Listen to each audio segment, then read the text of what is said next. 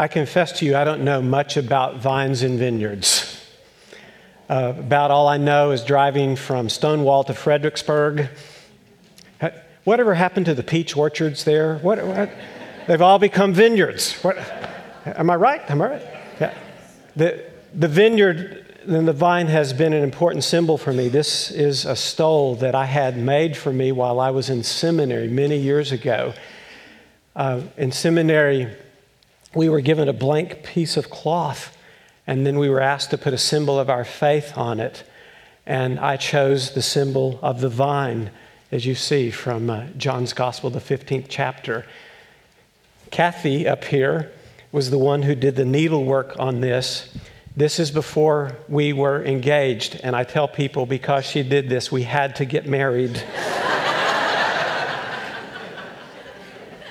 It's pretty, huh? Yeah. So this is about all I know about vines and vineyards.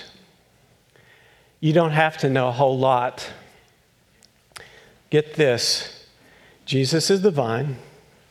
We're the branches.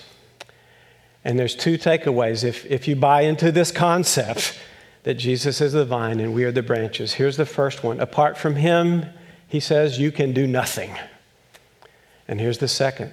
In him, he says, you can bear much good fruit. Take away these two things from this message this day. Apart from him, you can do nothing. In him, you can bear much good fruit. Apart from him, you can do nothing.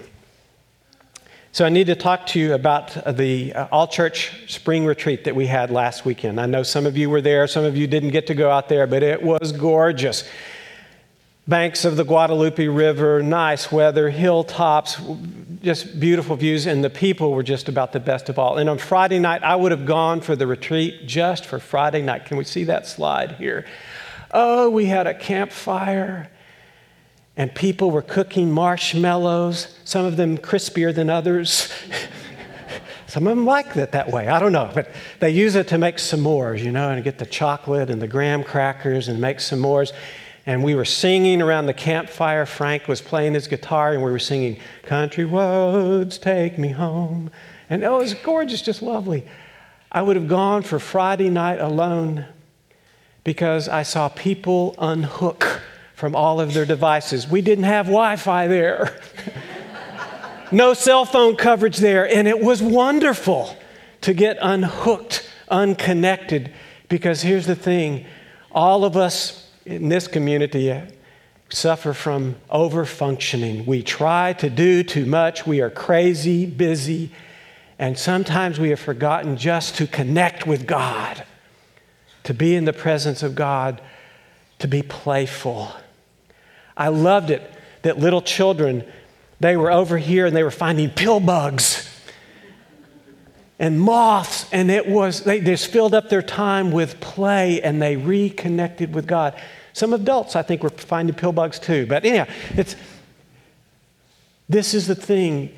We try to do too much on our own, and we forget to stay connected with God. Jesus says, apart from me, you can do nothing. Is it any wonder that as individuals or as a community, we get so exhausted sometimes because we try to do it all on our own? I have a story from Fred Craddock. He's this wonderful Disciples of Christ pastor, theologian, writer of books, seminary teacher, and I'm reading his stories, Fred Craddock's stories, and he was talking about the time that he was preaching at Ebenezer Baptist Church in Atlanta, Georgia. You may have heard of this church. It was the church where Martin Luther King Sr. and Martin Luther King Jr. preached.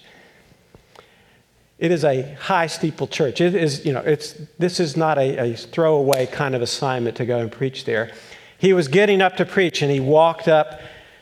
It was that time in the service. They asked him to read his own scripture, so he had the Bible in his hand. It was open to Mark's Gospel, the 8th chapter. He was just about to start when behind him, the current pastor of the church, a man named Joe Roberts, he started singing. I feel much better now that I've laid my burdens down. and he was singing, and some of his associates started singing up on the stage, and then the choir picked it up, and then the musicians started picking it up, and then the whole congregation picked it up, and here's Fred Craddock with his Bible in his hand. He's wondering, I thought I was in charge. I thought I was supposed to preach now, and then all these people around me singing, and then he goes, well, I'm up here standing. I better start singing. So he started singing. He started clapping his hands, and other people in the congregation started clapping their hands. Finally, after several moments when it just built to a peak, the pastor, he just got up and he quieted him down. And then Fred Craddock said, you know, after that, I could have preached for hours. After the service was over, Fred Craddock, he goes up to the current pastor, Joe Roberts, and he said, you know, I wasn't expecting that. I was expecting to get up there and read my scripture and preach my sermon. He said, what happened there? Joe Roberts said, well, one of my associates leaned over to me. He said, this boy's going to need some help.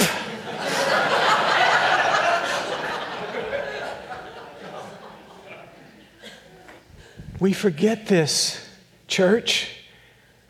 We need some help. Sometimes as a church we say, you know, if we just read the right book, if we just go to the latest workshop, if we just learn the latest technique, then we'll bring in the kingdom of God. People's lives will be changed, and we have cut ourselves off. We have become disconnected from our source, the vine, Jesus. I didn't hear any amens, but I mean, do you know what I'm talking about? In the passage it says, by George, literally, that's what it says, by George. Anybody named George here? Anybody? We got George? That is the name of the vine dresser. That is the Greek word for the vine dresser here.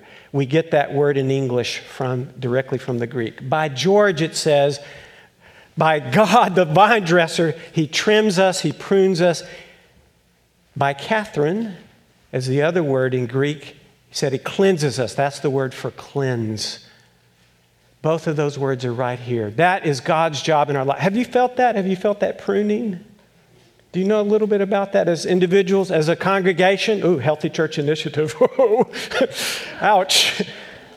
It's not always easy to endure the love of God who says, I want you to bear much good fruit, so I'm going to take you and I'm going to prune you so that you can bear more fruit. I'm going to remove, if you see my little thing, I'm going to remove these places that need to be removed so that you can bear more fruit. Where in your life has that happened? Where in the life of this church has that been happening? God's love for us, trying to reconnect us with the source of our life in Jesus Christ. By George. The second part is, in him we can bear much good fruit. Jesus is the vine, we are the branches.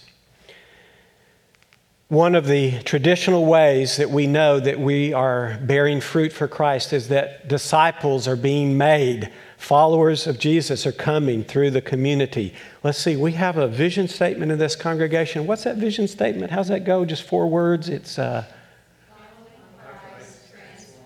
good. Thank you. Some of you know it. Wonderful. This is what we're about, to bear that kind of fruit.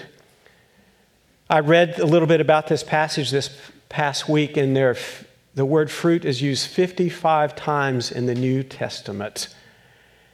One of those classic passages about other ways of understanding the fruit that we are to bear comes from Galatians, the 5th chapter, verses 22 and the first part of 23. If we can see that up on the screen here, I'd love for you to read this out loud with me. Ready? The fruit of the Spirit is love, joy, peace, patience, kindness, generosity, faithfulness, gentleness, and self-control. If you see on my little stole here, those are those words in Greek on this side, that I understand that sometimes Christ will produce fruit through me and through the community. I have seen that. This is our goal as followers of Christ, as a community that's called the body of Christ, to produce this kind of fruit. I've seen this with this confirmation class. Can we give them a hand here right now? Can we just do this? Yeah.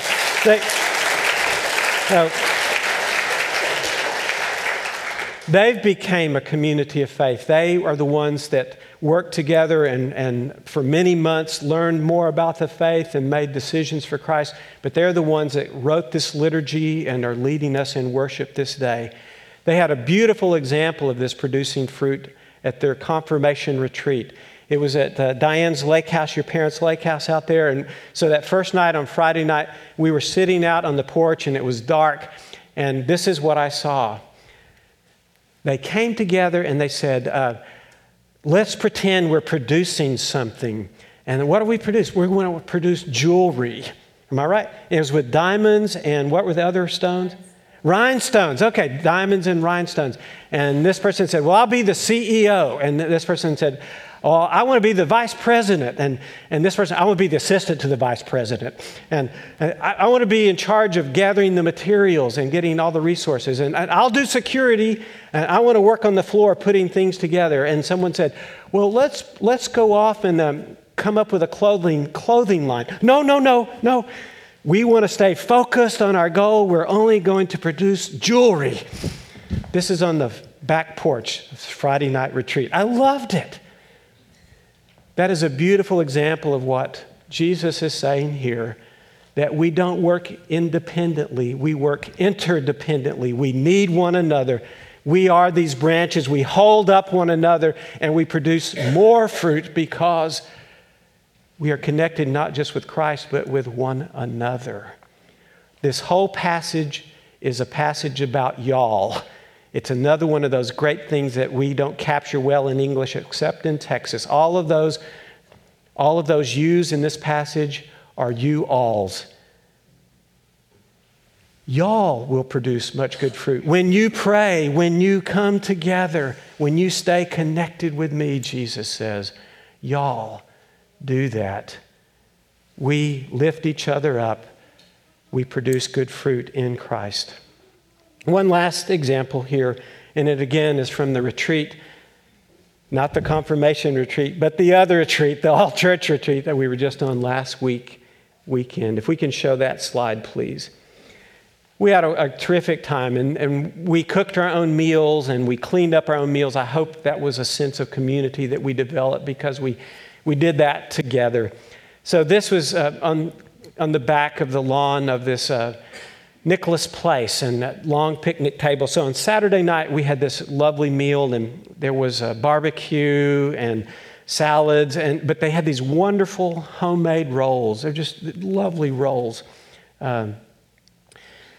So I'd finished my meal, and I was walking around, and one of the children, her name is Anna, came up to me with her roll.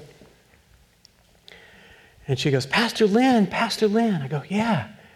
She said, this is the bread broken for you. Oh, it was great on Friday night. It got better Saturday night. And I said to Anna, do you want to do that someday? And she said, yes. We're producing fruit as a community. Children, youth, adults are getting it. Apart from Christ, we can do nothing. In Him, we bear much good fruit. Friends, that's the good news I have to share with you this day. Amen.